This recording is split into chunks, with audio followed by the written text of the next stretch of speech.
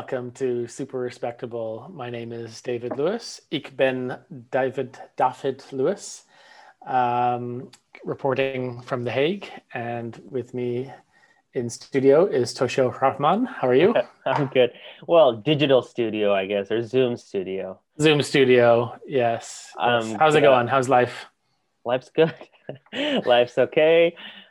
It is what it is. It No, is what it is. we're good. We're good. We're good. How's life with you? How's the Netherlands? How's lockdown, which is you've told me has now been extended? I'm so sorry to hear that. It's okay. I kind of expect it to be extended every month until the End of time. distant future, end of time. So no change on that front. But and to make you feel better, we actually so we've extended our curfews here. Well, no, it's that's not the right wording. In BC, for the 24th time, they've extended state of emergency. But I don't really know what that means because people are still out and about and nothing stopped. So maybe it's just a term, but 24 times apparently. So we're sort of on the same page as you, sort of. That's nice. Yeah. Yeah, well, the numbers have gone down here, so it seems like things have taken effect. But they're really kind of concerned about this British variant. Yeah. So that's a concern. And I think we're just going to be like this until everyone's had their vaccines. It's just going to be stop-start of restrictions until everyone's had their jab. What's the status of that in the Netherlands? Are people getting the jab or? It's pretty bad. I think we're second worst in the European Union, second only to Bulgaria. And yeah, it's been pretty slow. So like in the UK, which is not a European Union country anymore, they've been blazing ahead. My grandmothers have had their vaccines, the first round. So that's good news. But not to say, I mean, the UK has been really hard hit with the virus. So it's good that they're getting ahead of it. Agreed.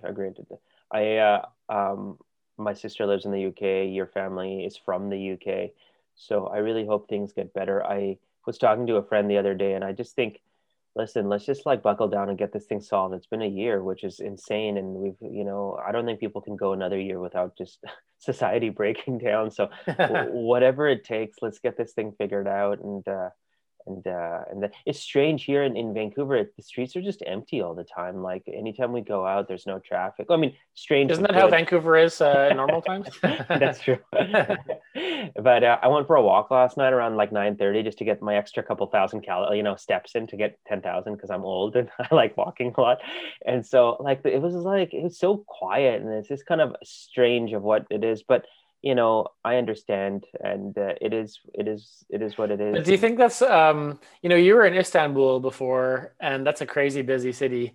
Do you think part of it's just a shock to the system from going from a really intense city to a very placid place? You can hear the birds, not the birds, I'm going to say the what do you call it? Grasshoppers and the crickets. Yeah. It definitely could be. It's a very good point. It's a small city. We don't even hit 1 million as a city itself, and Istanbul is like 20 million. So it definitely is. But I also remember, but like even when I take a car out and I go for a drive and here and there, it's pretty quiet. I don't think I've had to stop at red lights. And I mean, like I stop at red lights. But what I meant to say is like, I know there's no like long lines and this and that. Yeah, I understand. It's a little strange, but I respect that people are doing it. And I find that mask wearing generally is okay. Some people don't even have masks on their face, which I think is weird. I mean, sometimes the people, they do what are the different styles? There's the under the chin, right? There's the hanger, the one. There's the arm, like, you can keep it on your arm.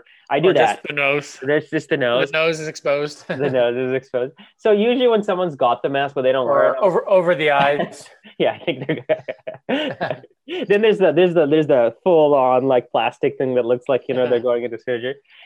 Usually when people have one on, I'm like, at least it's good and they can prepare it. Some people don't even have it on their person, so I'm like, what's happening with you, man? Like, what's the deal? But I hope so. The biggest news out of Canada, I don't know if you followed or not, is that they are producing their own COVID vaccine as of yesterday. I think it was reported, which is good because there was a delay in the Pfizer one, and so. I mean, at this point, I don't even think it should be a competition. Just get it done so we can all get out of this, whatever works right now. Yeah, for sure. Just get Bill Gates and Bezos to spend all their money and make it happen. Yeah, definitely. Before we commence into your topic, just a report. we're having amazing response from Canada. Mm. We are I think we're the 166th most listened to podcast in Canada under the comedy section. We've been told this week, which is great. I mean, I didn't know there was 166 podcast. Yeah, good That's to know. Like awesome. maybe there's only 167 Yeah, yeah, comedy podcasts, but I'm very pleased and thank very you. honored for all the listeners we have in Canada. I hope we. I didn't even know we were categorized as a comedy podcast. Yeah, we So, start. Yeah, absolutely. Thank you to everyone out of Canada, our home country. mm. And then also a big thanks to people out of India who have been listening. Hello, India. Hi, Thank you, India. thank you very much. We've both been to your wonderful country. We both love it. We both love talking about it. Our most popular podcast, Dave, I don't know if you know this, is the Shah Rukh Khan podcast, the one. Hmm. So if you guys like stuff like that, we can keep doing it. And our email. It's I'll say it again, superrespectable@gmail. I'll put it in the link. Please message us with comments, like us, dislike us, suggest comments. We'll mention it on air. Yeah, no problem. We're all about the people. So that's all. Yeah, we're all for the people. Just keep engaging, interacting with us. We love it. We love all the people who reach out to us for interviews. There's been so many, we can't get to you all. That's true. Yeah, so thank you very much. Yeah. If you, we're always here. I think it'd be great. So we're just doing this for fun, of course, but we'd love to kind of learn more. And thank you so much. That's the big thing. So Dave and I were talking. It's either Canada and India, or Indians in Canada, or Canadians in India. But if it's either of those three categories, we're okay. We're good. Yeah, and if you fall outside of that, thank you as well. Yeah, thank you too. You're okay. You're okay. We're all good. Yeah. Dave, So the other topic we should be covering, which will lead into my story of the week, is Reddit and GameStop. That has been captivating. It's been fascinating, and I know it's not for everybody. You know, it's kind of esoteric and weird to be focusing on short sellers and Reddit and what's going on there. Yeah. But the whole like big picture of the story is sort of David and Goliath, like these guys on the chat, and it's largely guys, I imagine, on these chat forums and Reddit, have managed to bid up the stock of GameStop, which is a video game retailer. Very relevant. US, yeah. From like $4 to 350, close to 400, and just take down these short sellers, these from these hedge funds. It's just incredible to see. Yeah. It's interesting. You and I are following it. You're involved. I'm just watching. Have you? I'm not involved. Oh, I didn't buy any shares. No. I don't think I will, but I will watch it because I like the revolt against the people, against the institution. So like the legal and justified one. And I think a lot of people are coming. A lot of rich people who are not institutional investors are coming out in support of the retail investors as well. Mark Cuban keeps talking about supporting, and a couple other billionaires, but I think this thing is going to keep going for a while, right? Like correct me if I'm wrong or not, but it's not one of those things that can just die out. I mean, a lot of it has to do with numbers and holdings and stuff. As long as people hold, this thing could keep going, right? Yeah, I don't have the greatest expert opinion on this one, but I think possibly 300 something is pretty high for something like GameStop, a pretty high valuation. Yeah. But definitely the original posters assessment and diligence on GameStop saying this is undervalued and it deserves to be higher. He was right. So I don't know if you got a chance to look at the guy's research. Whoa. His video. He was incredible. Very, very well done. So just a side note, Dave sent me the guy who started all this, his YouTube posts over the last 6 months. I watched. I don't have 55 hours of my life to, but yeah, I did watch it. He was incredibly detailed, incredibly well spoken as well. I noticed. Super articulate, yeah. Super articulate, super smart. He wasn't just a crazy guy. Super respectable. Super respectable. We should get him on the podcast. Cool. I think when it dies down a bit, we'll try and because I'm sure the whole world's media wants him right now. Maybe we should reach out to him. Well, let's post it at least on our page, the YouTube link. But very, very interesting what's happening, and so keep an eye out. We'd love to get your comments on it and see what people are saying. But we're on the side of the I don't know who picks sides or not, but we're definitely observers, and I definitely have a side, but I am interested just structurally how this plays out, and as opposed to just because I think unlike other things which have odds, this is a little bit more researched and backed, and so a lot of people I think are not giving up. If you go on the boards, a lot of people have these things where they just do live stream for 6 hours talking about it, watching their screens. So it'll be interesting to see how this plays out, not only now but in the future in terms of investing. If something like this could happen again. Oh, for sure. This is the new normal. Yeah, it's yeah. So if you have money, I just hoard it right now. I think put it in, buy a bunch of gold bullion and put it into your vault. I think is. Oh, just to clarify, we are not investment advisors or financial advisors. That's Anything we say on this podcast is said for entertainment purposes, and please make your own decisions accordingly. Thank you very much. I think that disclaimer, I've heard it like 15 times on every video I watch. I don't know why, but I felt like that it's important to say it. I don't want to get sued. Yeah, that's good. And this is recorded. Anyways, yeah. I hand it over to you. It's your week. It's relevance, whatever you'd like to talk about. I think you said it's a little bit relevant to what we're talking about now, right?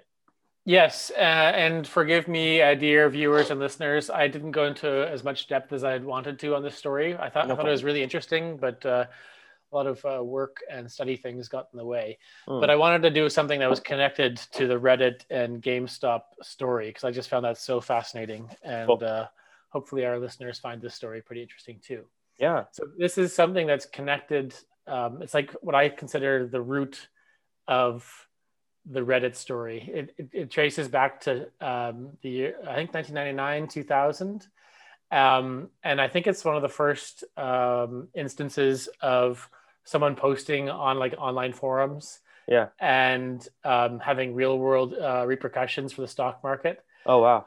And attracting all the attention of the regulators. So for in the United States, it's the Securities and Exchange Commission, the SEC. That's the big one that you should be concerned about if you're doing things that are potentially dodgy. It will come down on you.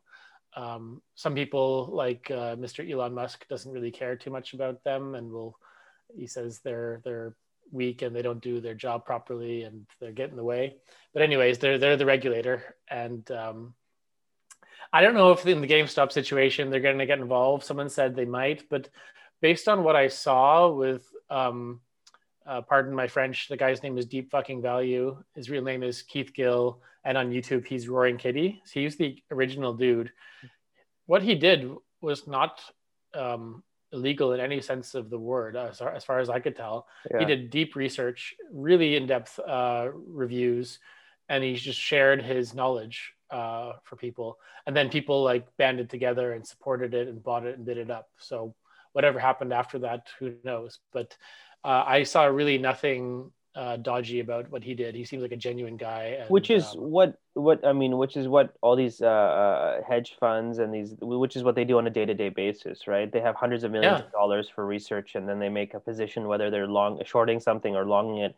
It's the same process. And then they go on CNBC, whereas this guy went on Reddit. So it's just a different forum. So, absolutely. Hedge funds have access to the media to get interviews, whereas some guy in a basement in, I don't know where he was living, can't exactly call up, CNBC or Fox and say, interview me for this. Sure. That's the whole power dynamic that's changed, is he had the power of the crowd following him because of the strength of his research. Yeah. So this is, like I said, the story of the first, and I think only time the SEC prosecuted or charged a minor, so someone under the age of 18, with stock market manipulation and fraud. Okay.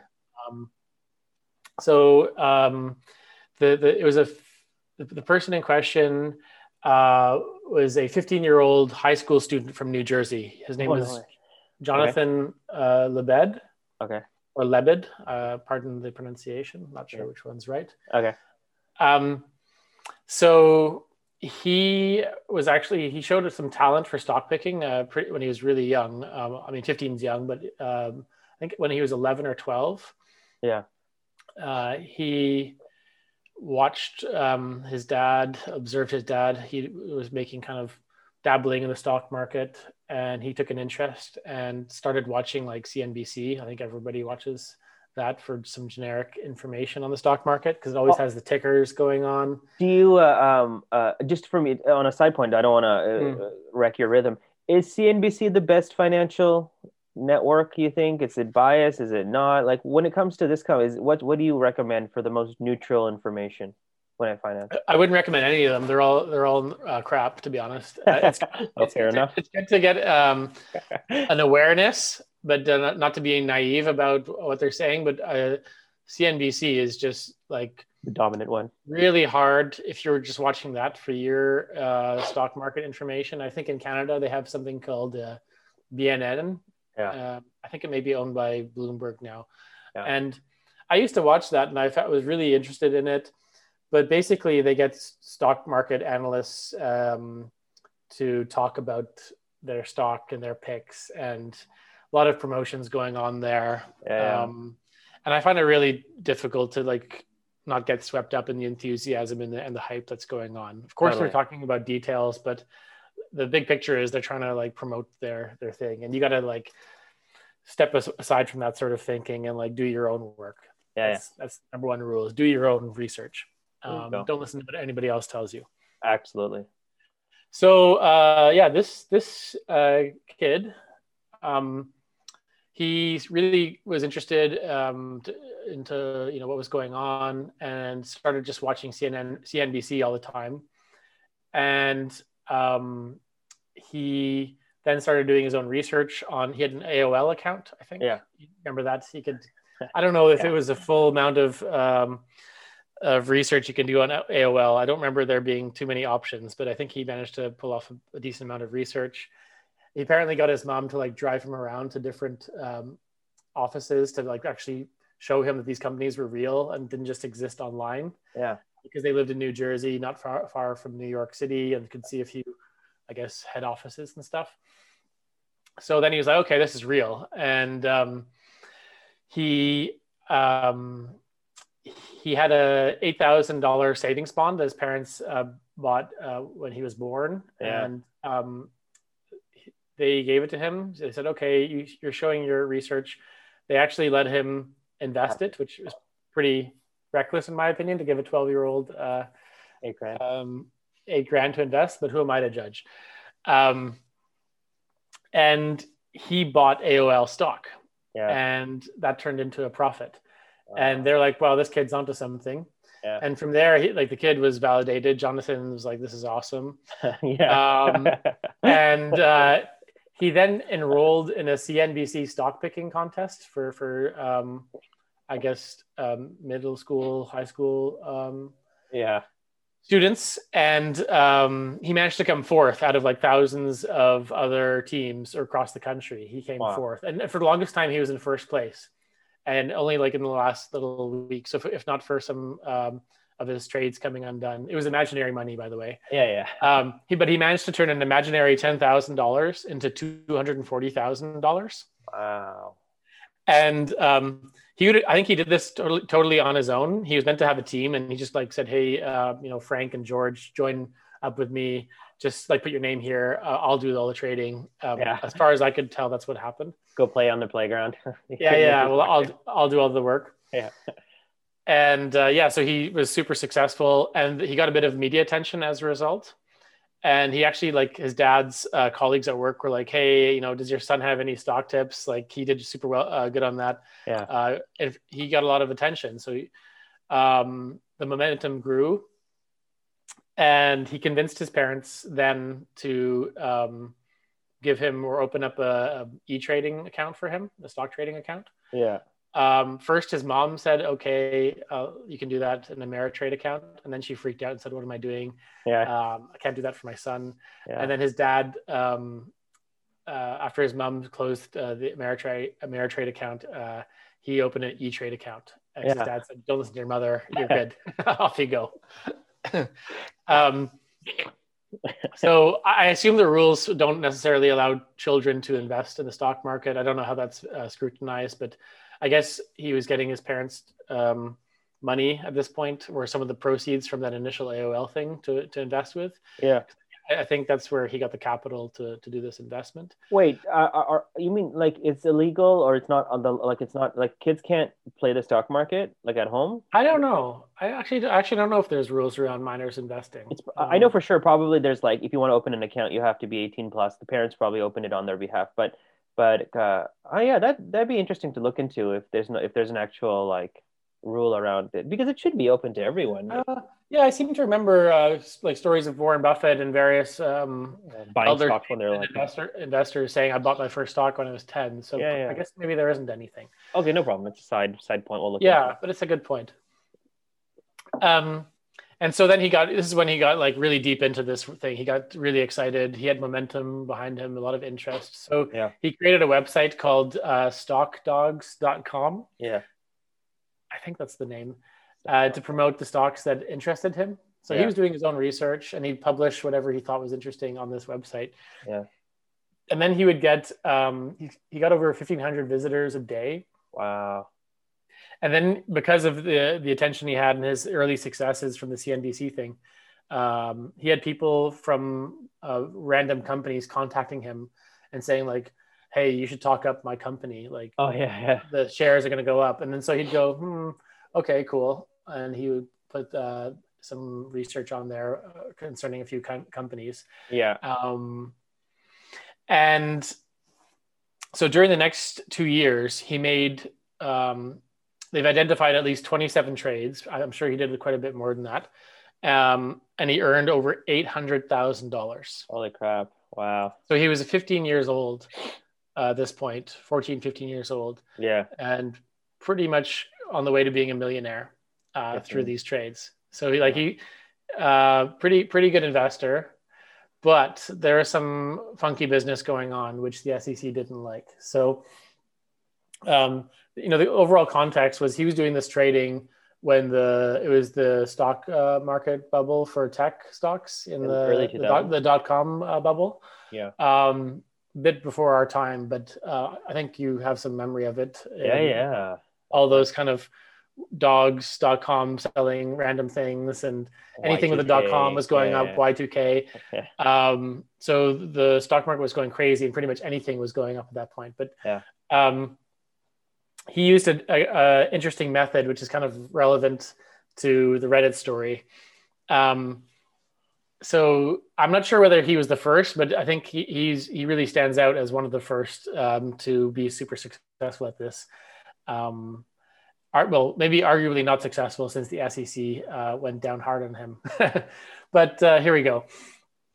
He would buy up a bunch. I'll use allegedly because this is all involved in litigation, and I don't want to be in trouble here. Okay. He would allegedly buy up big chunks of very thinly traded microcap stocks. Okay. So just to explain those terms, a microcap stock, there's like microcap, small cap, medium, and large cap. Yeah. So large cap would be something like, I don't know, Procter & Gamble, Coca-Cola, like the biggest of the big companies on the New York Stock Exchange. Yeah. And then it goes down from there. And then microcap would be a company that pretty much no one's ever heard of. Yeah. It could be like a 5-person company and it's listed somewhere on I don't know what the exchange it would be, but on some exchange somewhere it's traded. For example, if Super Respectable was a stock on like the Toronto Stock Exchange, would be microcap. It's only 2 of them. Yeah. I think year end we should target something like that. Okay. Some media company.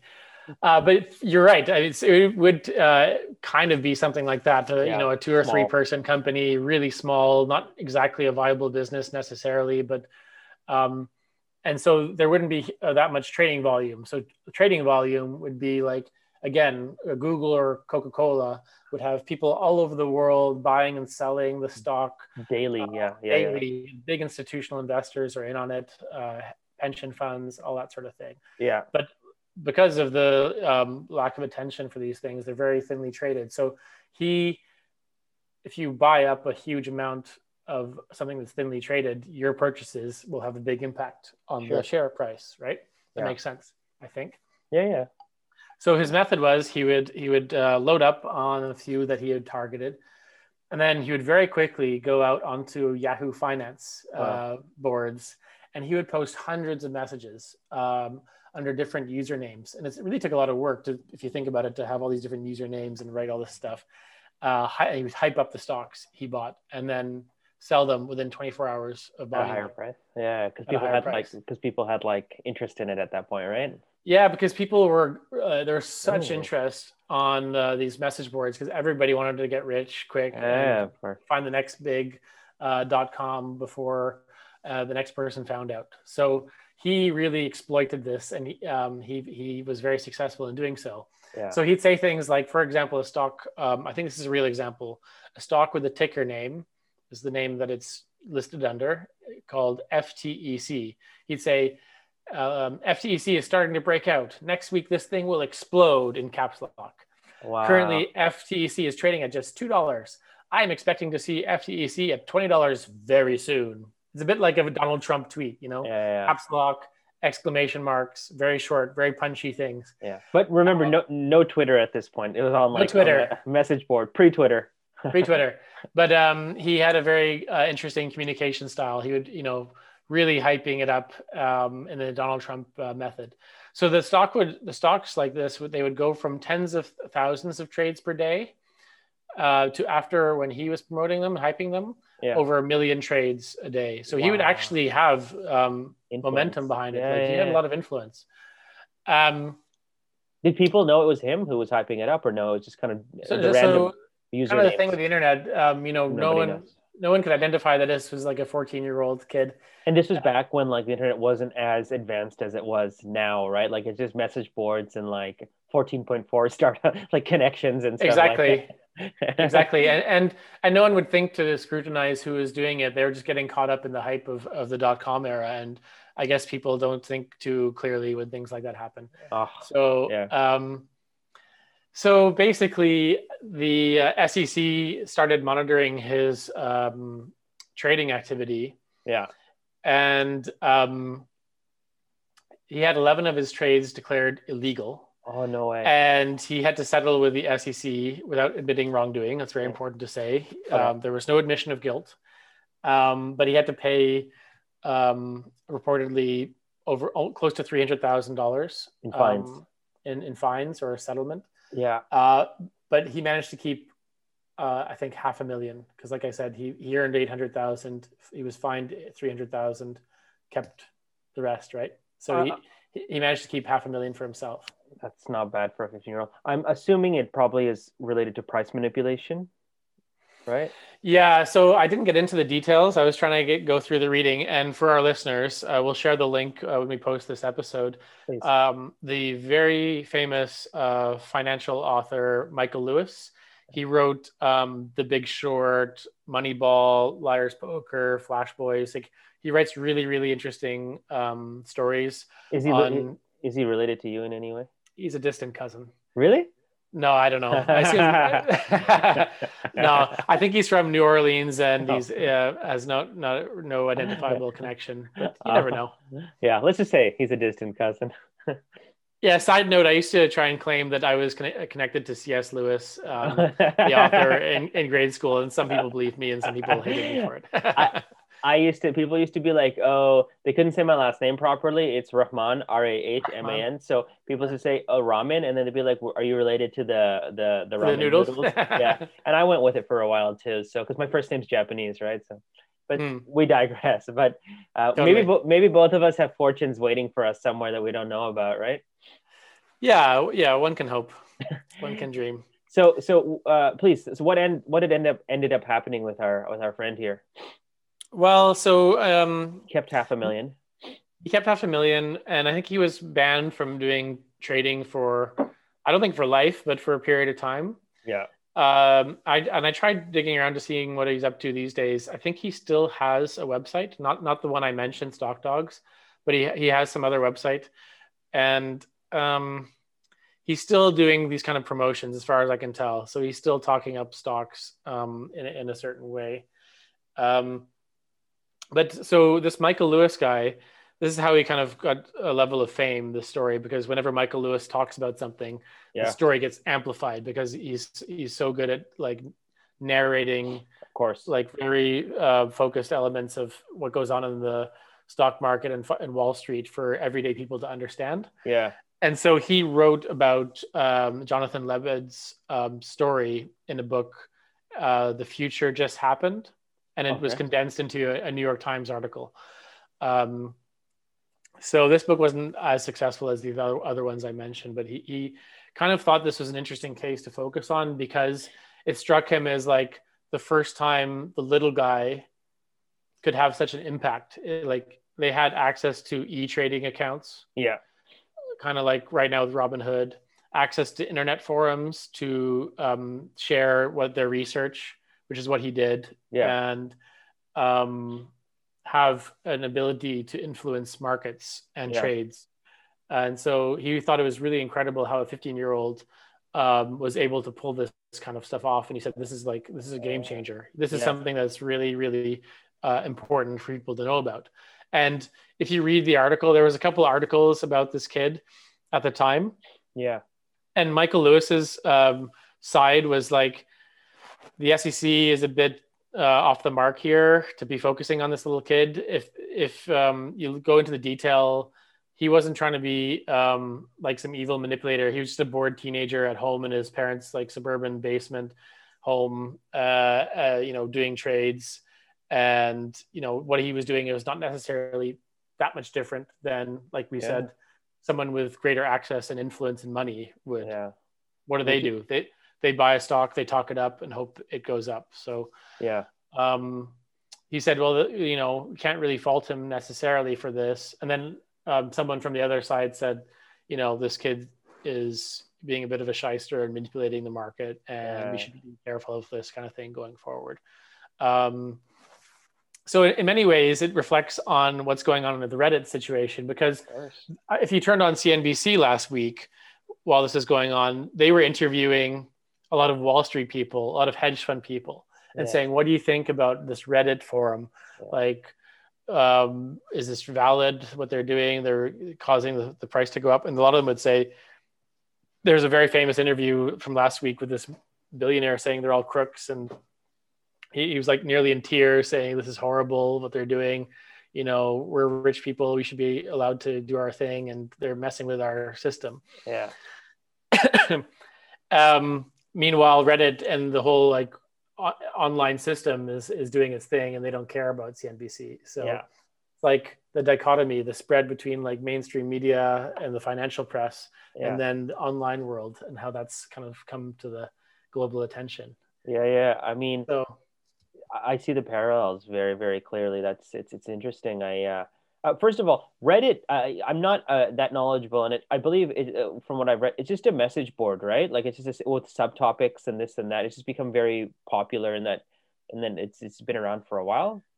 Yeah, I'm not a Reddit user. I've dabbled in Reddit and I check things out once in a while, but I can't say I'm a regular user of it. And I was aware of Wall Street Bets, the forum where all these kind of trades started. And I kind of poked around there a bit. And to be honest, it's kind of funny. I really kind of think it's hilarious, some of the stuff that they're talking about and the way they're talking about things. Yeah.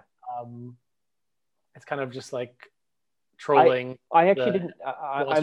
Wall Street stuff. I was the complete opposite. I didn't know anything about this thing until it was in the news, and so I read on it, and it was fascinating. For me, I just feel like it's just kind of like a place, like an online coffee shop where a bunch of people are talking. But speaking of what's happening now, I think the difference is that whereas perhaps, like allegedly, we used the word that your friend Jonathan was buying stocks, hyping them up and selling them. I think now the difference is that there is real research behind the movement in terms of what's happening, right? The guy who did it, I think, did his work. He just needed a bunch of people to band together. So I also saw the interviews of the billionaires not being happy in it. But the argument against it is that this is what you do all the time as the default, right? You buy things and you may engage in much more illegal crimes where there's price manipulation and blackmail, and you have hundreds of millions of dollars, if not billions, to throw behind it. Now the other side's doing it and it's affecting you, and you have nothing, you can't do anything, right? So I don't know if people know this or not, but 2 hedge funds have lost, I think, close to $30 billion in the last 2 weeks because of what's been happening with their shorts. Yeah, because I think one of them, or They maybe pulled both out, of right? them, they had a short position of like 140% of the stock of the Yeah. shares outstanding. So, like, what essentially Mr. Keith Gill did was he just exploited something that he saw as an inconsistency and impossibility. So, Which is what the other side was doing too. They were exploiting something because it was mm, already down, right? Like they kept it mhm. down for their own gain. So he kind of figured out where the loophole was very, very smartly, not smartly, very, very intelligently, and then doing that. But yeah, I mean, your story is really fascinating because I'm learning more about this. One thing you and I both talked about is that there is no rhyme or reason to stock picking, right? They've done research and they said at the end of the day, I mean, there's no guarantee that your stock will do well. They've had cats pick stocks versus Wall Street bettors, and the cats have done better. And then, like, I'm sure they have children. But what I do think is important is that some people can do better research than others and make a more informed decision. I 100% believe that. So, this kid, he clearly was able to analyze data, or he saw something that others couldn't see, or he knew human psychology or trend, right? And so that this led to him. Now, what he did afterwards with that is up to him. I don't know. I also am like the SEC. Sometimes I think have bigger fish to fry than the little guy, but Yeah, I think that's a good point. Because what's I to three think hundred thousand dollars when billions are being shifted around daily, you know? And so I think the yeah, point is they in this case it's important for them maybe to have looked into it and focused on what's going on here. yeah. But yeah, you're right. I think it's a case of pushing the little guy around, and it'd be interesting to see if something like that happened today. What the public outcry would be like, because there's a Well, lot more pressure from these online forums that can come of out course. and. The financial system, if you ever so it's like a club, right? Like the all like so you have, even if you go down to literally the actual Wall Street in Manhattan, the SEC is pretty much on the same block as the Nasdaq and the New York Oh, Stock really? Exchange, or like within a block, right? And all the hedge funds are kind of there and stuff. So it's like you're certain, like, there's like, they're connected, right? It's not like we're not talking about like completely different colors, for example. We're talking about like different shades of gray, right? Like, so like I think there is a system built in place where everything kind of works and fits within another. And if anything comes in to disrupt that, then really it becomes a problem for everyone, which is, I think, a metaphor for what's happening now. Is that the SEC has not, from the best of my knowledge, gotten involved in the GameStop situation directly yet, but maybe that'll change. But you have a group of what's the kid's name again that you just mentioned? What's his name? The one who started, not the uh, GameStop, the one the main oh, actor. Jonathan on the bed, the original dude. Yeah, so I think we have a number of Jonathans now who have much more access to information and technology, and are intelligent, kind of engaging in this situation, to a degree. So I don't know, man. I think this is all a question mark. Like, what'll end up happening? I'm all for legal, legal revolution and not breaking the law and using your brains. The thing that I'm most interested in this is that people really made a really very informed decision in doing this, right? It wasn't just a spur of the moment, like Friday night, let's do something on Monday. It was very well planned, right? So the work was put into it. So let's see Yeah, what happens, I'm in awe. Um, like you said, you shouldn't spend your whole life watching his videos and reading Yeah, his posts, but sure. just to get an impression about the level of research that he did, um, we'll also post a link for this. Just check out his Roaring Kitty YouTube channel. Yeah. And he posted in the summer of last year, I think it was, his research, and he had spreadsheets created. He went into like levels of research that I don't think like a highly paid hedge fund analyst or investment bank analyst would do. He went on a different level of research, and he deserves the money that he got from this for sure. I agree. I agree. Do you feel that it's like, there are a lot of fields in this world where the system is rigged, or where you get a huge advantage because of some type of, benefit you might have, sports or business or nepotism. Do you feel that in the stock market, if you had, it's a pretty fair playing ground if you really take out all that excess, or do you feel that it's still kind of a rigged Yeah. system? Yeah, that's a tough question. It's a real tough one. I mean, this You're guy on, is you're on the record, so well, this guy's shown that it's not necessarily rigged if you do your homework and can figure out the right move. The little guy, as it were, can do very well. yeah, Um, but not everybody has that kind of level of. I think the only missing resource there is time, yeah, because everything is essentially out there online for big American companies for you to do research on. I agree. Yeah. But it takes a huge amount of time to do that. And the And resources. like the internet has really obviously changed things in that respect, where it's democratized that world, whereas before it was a closed door Yeah, system and a really clubby system for Ivy Leaguers and people whose father worked on Wall Street, giving yeah, his son, like a probably very job. gendered, a job. Yeah, So now, in a sense, I think I worked at a bank for some time, and the impression I got was that it's changed there too. Like it's become very raw and about the numbers if you're good with math, yeah, and it's kind of weeding out people who are just kind of a wheeler dealer and they talk a lot, but in practice they don't actually know so much. yeah, So a lot of the hiring with banks now is just like, do you know numbers? Do you know how to like make an yeah, algorithm in computer science? And are you a physics major? yeah. So in that sense, it's just if you have the raw intelligence, you should do very well. You But one a certain level of manipulation is always going to take place for sure. For sure. I mean, one thing I really like about I'm on the same page with you. I think that it's not, I would say, completely equal, but I think it's a little bit more equal than other fields. The information's out there. It's just about people who can really see who could analyze it and really see the end game in it. And I think anyone can be put into that. One thing I told you the other day on our call, or when we had a call, it was that I think I said I wish I had gotten involved and learned about this at a younger age, and it was my mistake that I wasn't going to do. I didn't, but I think one thing that the financial industry does is overcomplicate all this so they can kind of take control of it and have minimal amount of people. It's really not that complicated, and it's very logical, and it makes sense. If young people, if in school or at home or whatever, like just did a year or two of kind of like just classes on financial planning and investing and stuff, I think not only would it be beneficial for them, for their futures, but for the society as a whole. People should really know what's happening with money. You don't have to be Warren Buffett. You don't have to do this, but at some point you're going to have to save and invest and do your taxes and this and that. You should really know how the system works to a certain level. Yeah, and I think it's like that with a lot of different professions. The legal profession, No, yeah, even medicine. The agreed. vocabulary and the language is written in a very high Yeah, and yeah, elevated elite way. yeah. But if they just say things in plain English, I agree.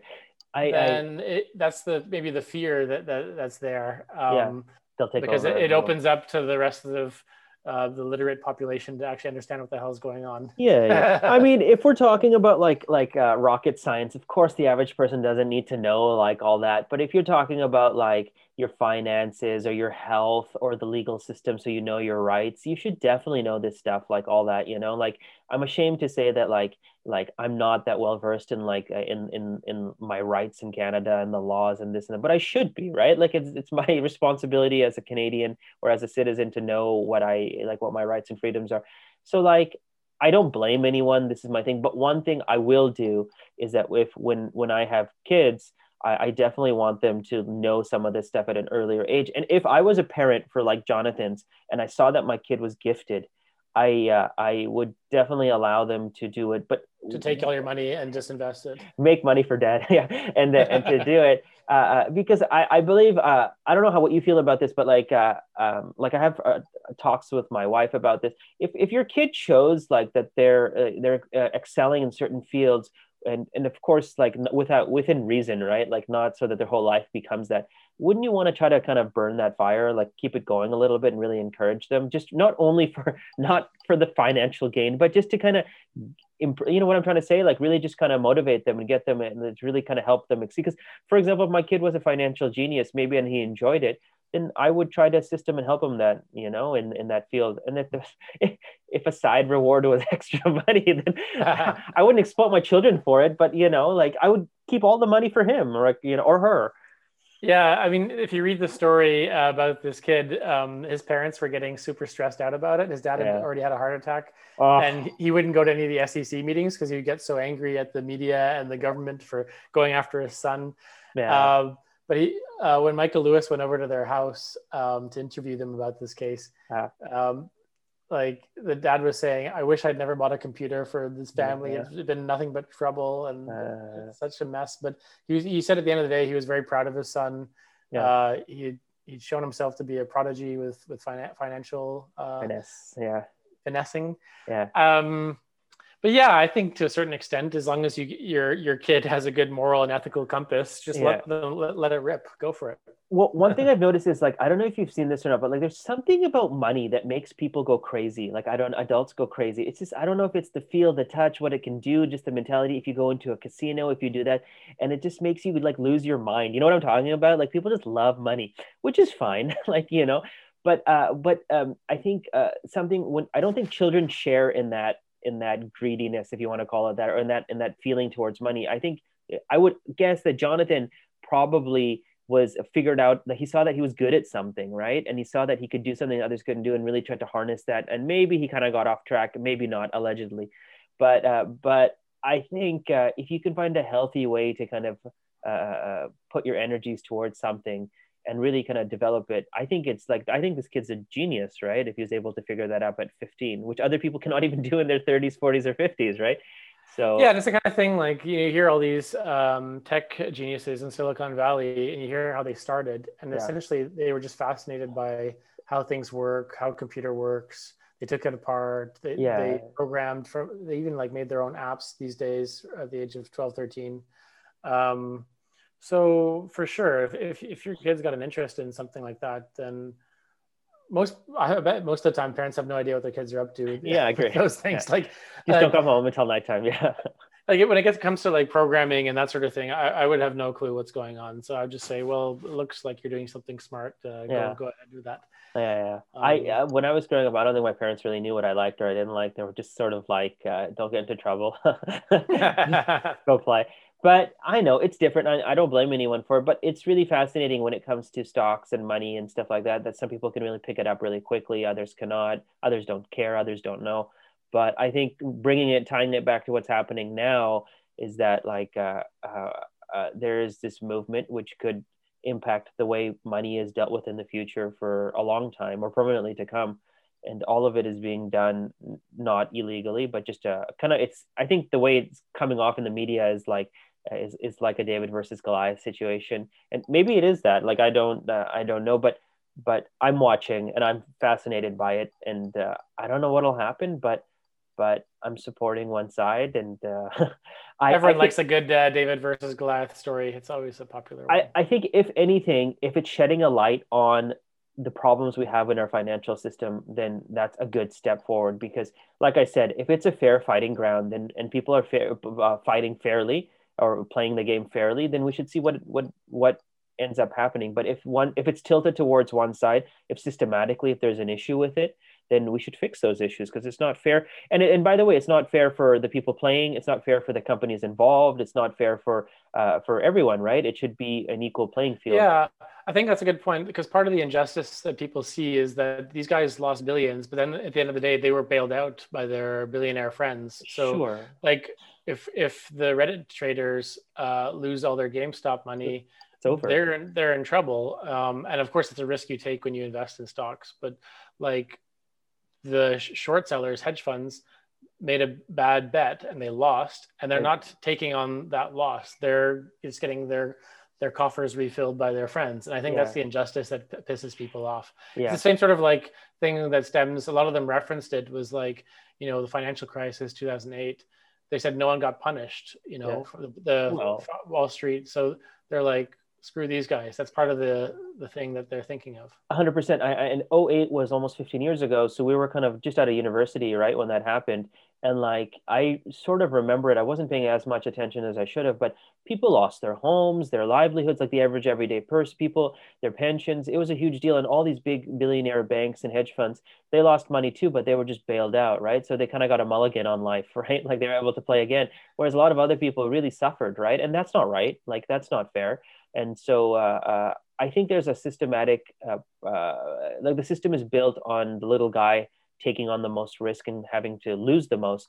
And I think this has to change. And if this movement, what's happening now, is going to even shift towards justice, then all for it. As long as, again, we're not doing anything illegal and hurting anybody or whatnot. We're all following the law, which is what I like the most about the movement at the moment. Power to the people. Power to the people. I know you had said that you might buy a share just in support, right? Until I realize that I don't have enough money to buy one share. Yeah, until it's too expensive. But people should. One fascinating thing I read last week was that when it started, people around the world started buying shares. It wasn't just Americans and stuff. There were people from our favorite countries of Canada and India. There were people from Europe and Africa. And I started learning about all the different brokerages and systems around the world. And people were like, everyday people were lining up just to buy shares. And I'm sure a lot of that had to do with the potential to make money. But of course, a lot also had to do with the movement. So this is a global thing. This isn't just for Americans. And what's good about it is that it brings more people into the financial system, which of course the blood-sucking capitalists love. But I think it's a good learning opportunity for people. If it draws more people in, they're going to pay more attention. Yeah, they're gonna, if their money's invested now, and I'm sure a few will lose money from this, but sure, once they feel the pain of it and take more time to scrutinize what's going on with their money, I think that's can only be a good thing for the world if more people are involved, more people are paying attention. Yeah, agreed. I think I was listening to an interview with Elizabeth Warren a couple of days ago, and she's a little too left leaning for me, maybe a little too past my comfort zone. But she said that the original stock market was designed so we could get foreign investment for local companies, right? So people could invest in a company, they could grow, et cetera, et cetera. And so now it's just become this casino where people bet and do this. And maybe that's right. Maybe it's not. I'm not to say. But I definitely think that if people are going to invest their funds in whatever company or whatever investment, they should have an educated backing behind it. They should know what's happening, and this is clearly what's happening now, and it's just shedding a light on something that others didn't know. Right? That's pretty much what's happening. And so I give this guy what's the YouTube handle again? Roaring Kitty. Roaring Kitty, yeah. Roaring Kitty. I give him complete props on the research and he's done, and everyone else who's followed suit. It must have been very difficult to convince that first person or the second person or the third person, but now there's hundreds of thousands of people. So stick with it. So we'll have to look out for the Hollywood movie to come out as a result. I think it already started. I think I heard yesterday that someone's going to make two movies, and Netflix and Sony or something. So I'm sure they could pull it off pretty quickly. It's pretty easy production to do. Some guy at home. It's just like a computer. yeah. Well, do you remember like a month or two back, you sent me that trailer for that movie about COVID, and so it's about COVID. It was made in the last year, and it's pretty much just like Zoom recordings and a couple off scram. It was really quickly put together with some big names behind it, like Jerry Bruckheimer is behind it or something like that, But you can definitely tell production value and story are complete garbage. Yeah, we're gonna see a lot more of those coming up because they had to adapt to the new world. Yeah, but. Great story. I'm really fascinated in it. I think I'm going to keep watching. I'm going to research this guy. We'll post the links. If people have comments or similar stories or their thoughts on generally what's happening, let us know. We'll push them. We don't take we're not like the financial system or the SEC. We don't choose one side or the other. We try to be neutral in our conveying until we're paid otherwise to do so. Such is the world. I'm joking, but that's fascinating. Very fascinating. What's as we end the thing, what's your week looking like? Are you doing this in lockdown? Tell us what you do, Dave, just as a finisher for the day. What's a typical day of David Lewis? Oh, wow. There's so much that happens. It's hard to know where to start. Well, actually, the main thing that's occupying my time right now is I started an executive MBA. Yeah. So it's just started last week, and it was crazy busy. It was a full week. But then it's going to hopefully peter out. It's meant to be every other weekend, Friday, Saturday. Cool. And then, of course, there's my business, which I need to keep pushing and keep ticking along. Yeah. And but apart from that, we meet up with people on the weekend, but you can't, there's a curfew at 9:00. and can't go too far. So Yeah. most people, it's not the most exciting time. Yeah. Do you find that like are you stressed out because of the curfew, or do you find that you've given up on life or you're Well, relaxed? no, I mean, I've already given up on many things, but I think it's taken away options. So I'm resigned to that, and it's comforting when you know everyone else is in the same boat, right?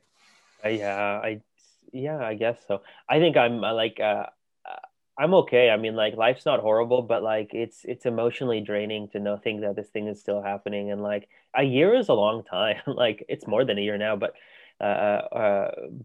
it's weird to think that like one entire year of our 35, 36 years of existence has been put towards just And we don't get a refund. with no refund, you know? So but on the other side, I mean, I think when we look back on it, it will be just a blip in our life. But at least some good positive happened. You started your MBA, you traveled, like you got some stuff done. It wasn't a complete write off, right? Like, I mean, like I'm sure there was a lot of positives as well, right? You got to self reflect. I don't know if that's a Yeah, a positive. lot of self-reflection. I know a lot of people hide from that. They don't like self reflecting, but yeah, I don't know. And then I always am very grateful that like we didn't have And we to started this podcast. Sorry. started the podcast. That's of course we didn't have to take loans or we didn't have to like go into debt or lose our stores or suffer. There's always meals on our table. But I don't know, man. It's a strange world, and I am hoping that things can be solved very quickly. Inshallah. There you go. Anyways, Dave, thanks for the story. It's very relevant. Send me the links. I'll post them. We'll get people involved and hopefully very timely. So maybe we can do a follow up in the next few weeks if there are big stories that come out of this. For sure. For sure. Thanks for listening. And thanks again to our Indian Canadians, and Canadians in general, and Indians in general, and all listeners to Super Respectable. You covered it all. There you go. Okay. Take care. Okay. Bye. Bye.